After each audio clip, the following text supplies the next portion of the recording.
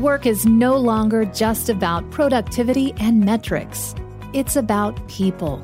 And when we focus on positivity, communication, belonging, and development, the numbers take care of themselves. This is Work Human Radio, where we talk to authors, researchers, and business leaders about the latest trends making work more human around the world. Here's your host, Mike Wood. Welcome back to another Work Human Radio. My name is Mike Wood, and I am your host. We are in the middle of July, in the middle of a pandemic, in the middle of a very tough time in the U.S., at least. And I want to take this particular episode to talk to some of the parents on the Work Human staff to give you some insight into what parents are dealing with. I have mentioned on many podcasts that I am currently surrounded by children, and I can't really ask them to self-educate or watch themselves. So it has been a very tough time, but at least it's sunny out and I can get outside. But I'm joined by two of my friends and colleagues, Holly Hazelton and Sarah Payne. Hi, Sarah and Holly, super moms. How are you? Hi, Mike. Thanks for having us. So Holly, can you give people just a quick who you are and how long you've been at Work Human? Yep. So as Mike mentioned, I'm Holly Hazelton, Senior Digital Media Specialist here at Work Human. I've been here about 4.5 years, and I'm currently on the social media team working on our brand presence on social media. And I also founded our first ever working parent employee resource group here at Work Human. We're known as Parent Human. It makes sense. And Sarah Payne, who should be no stranger to some of the listeners, she helped start the podcast with me. Sarah, can you tell people what you do? Yeah, it's been a few years. I'm managing editor. I'm also on our brand team, and I run our blog. I run a lot of our long-form research content, and I am a proud member of Parent Human with Holly.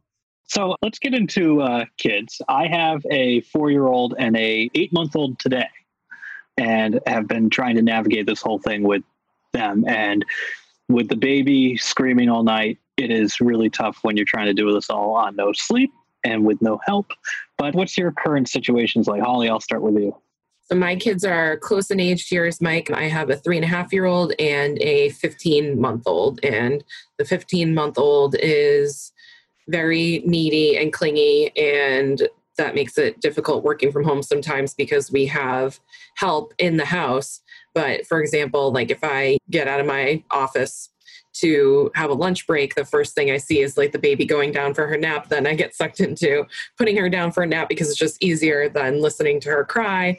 So as much as like working from home is easier in some respects these days, it's also harder in other ways because you feel like as a parent of 2 young kids, you have even less time for yourself, which doesn't really make sense. But I know that that's how the majority of people in the US feel right now.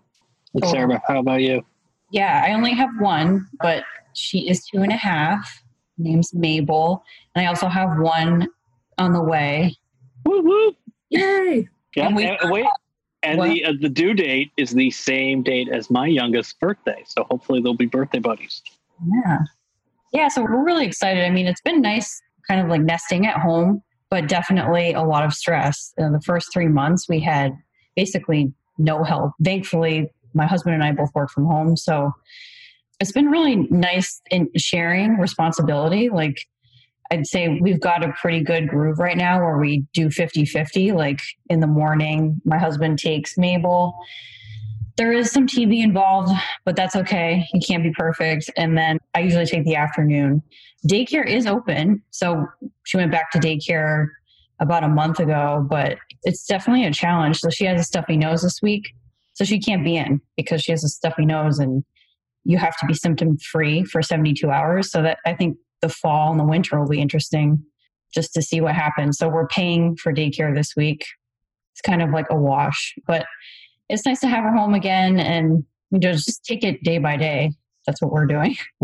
Yeah. I mean, like Sniffles is going to send your kid home. And then, what if someone else's kid gets sick? And it's just, I don't know what they're going to do in the fall. I really don't, because there's going to be cases of, and parents can't work. I mean, we're lucky we work for an employer that is a little bit flexible in that we're not necessarily 9 to 5 anymore. We're all the time, periodically, just to get stuff done. And the more kids are home, the more parents can't work. So I just don't know how things are going to improve right away. But I want to ask you about being pregnant during a global pandemic.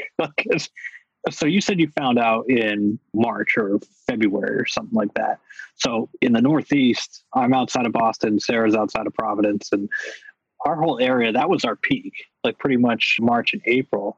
So what were the discussions about with you and your husband? Like, what were you worried about? And Well, I still haven't really gone out a lot, but yeah, he immediately took over grocery shopping, which I was really sad about at first, but then I heard what it was like to grocery shop and I decided I'm okay with him taking that on because it just sounds like a nightmare.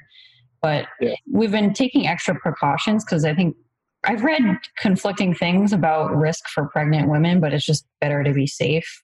And my parents do live right down the road, so we do see them. Kind of can't not see them because they're so close, and they do help out every once in a while. So yeah, it's kind of nice being home though, I will say, being pregnant. are they worried about catching anything or giving anything? My parents? Yeah. No, so I only asked because my parents are 70 and I've had no real contact with them in the past couple of months, and they're down the road, and I would love to drop the kids off, like push them out the car and speed away. But I just can't, because if they get sick, I become the family pariah and I'll blame myself if they get sick. And it's just, it's a mess. Yeah, I think you have to do like what's best for you. Like there's precautions in place so that you can slow the spread and flatten the curve, which I feel like they were saying in the beginning and not so much anymore because we didn't really do that, but maybe we are a little bit now anyways. But my in-laws are 70 and we see them because like otherwise we would have no help with the kids, and we're just pretty careful in like who we're seeing, and we're honest with them about any potential risk. Like we go to the grocery store, but so do they. So they're just as likely to get it from us going to the grocery store as they are to like go to the grocery store themselves, for example. So I don't know. I think everybody just has to make their own decisions. So both of you sound like you've been able to have like some help during this, which is great. I think I'm hoping that this illustrates a fundamental flaw in the system, and that parents need that support in order to get any type of work done. When I have both kids and my wife's not around and I'm watching them and I'm trying to keep up on work, I have time to do tactical things, but not necessarily to think, because you're constantly always trying to put fires out.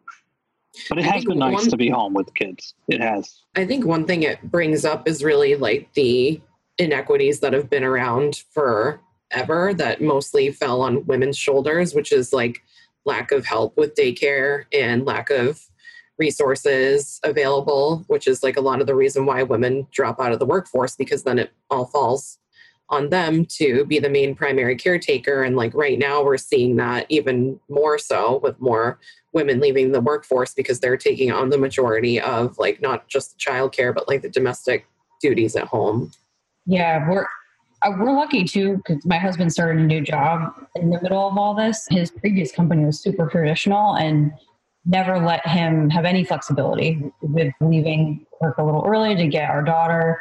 And now, like, she's on his lap during meetings. They love seeing him with her, and they know that she's an important part of his life.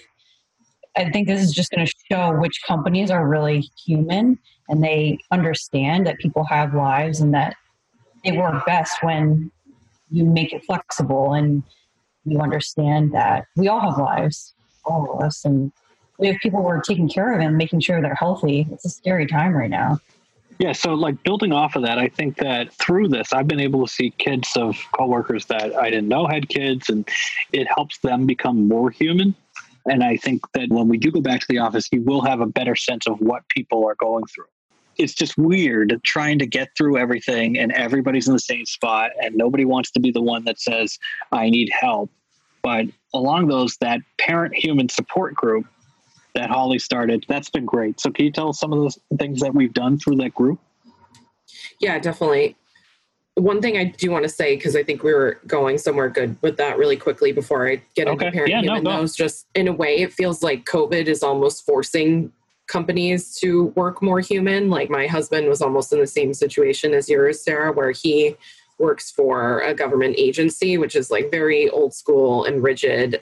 He wasn't really allowed to work outside of his like regular hours. And if he had to take time to take care of the kids, he had to take his PTO time. So after like a lot of like back and forth in the beginning, he eventually got them to say like, okay, yes, you can work at night to make up some of the time. And so we're definitely lucky to work someplace where that's kind of always been the case. And I think going forward, like we'll see that the types of companies and organizations that will come out on top after all of this will really adapt to the new ways of working.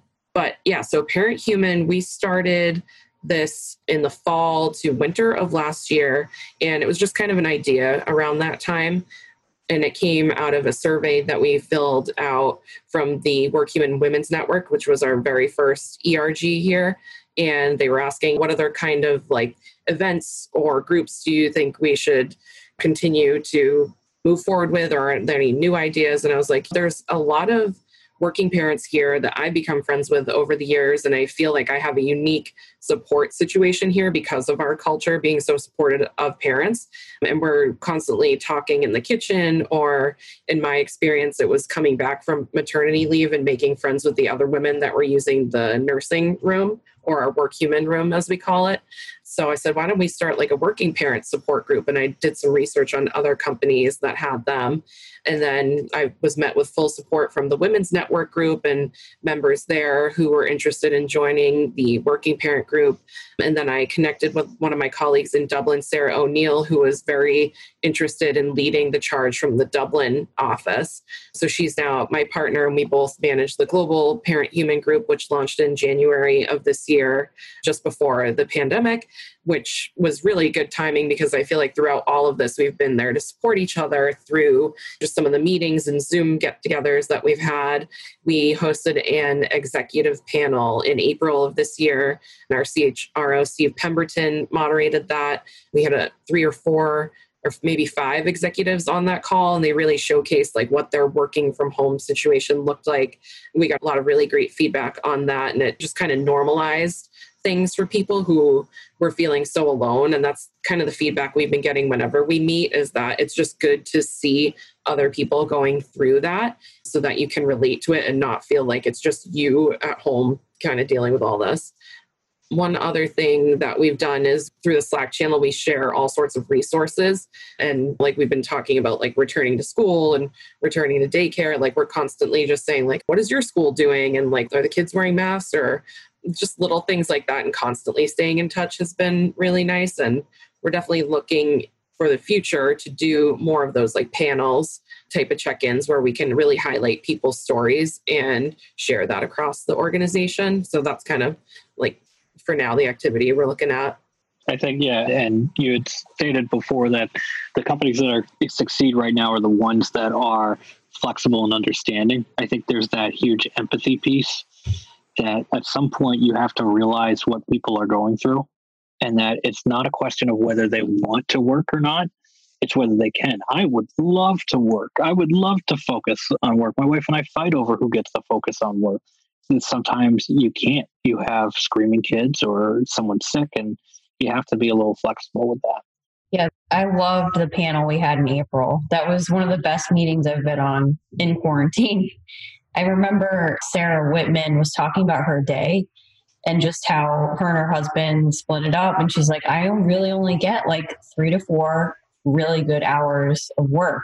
And that really resonated with me because she just like said it. This is reality. Like if you're sharing child care, you're not going to put in 8 hours. And, you know, as a leader to say that meant a lot. And I found the group really supportive, and especially one of my first people in my group of friends to have a kid too. So that's also been really helpful just to lean on and get advice from people. Yeah. And I know what you mean about like the kind of like arguing with your spouse about who gets to work. Like we've totally done that too. I'm sure everyone in our like situation has, but yeah, so it just goes to show it's like we want to be putting more effort towards it, but you really can't. And sometimes you have to like remind yourself too. I know one of the things we've talked about is like, it's not all like struggles. There she is. Like you can like appreciate the times that you have with them, like for example, today I just was like, I need to get outside. So I like went for a walk and was just like cuddling with my daughter on the couch, and like just being able to enjoy those little moments, if you can, just make it better to like then like walk back up and go to your computer, I guess.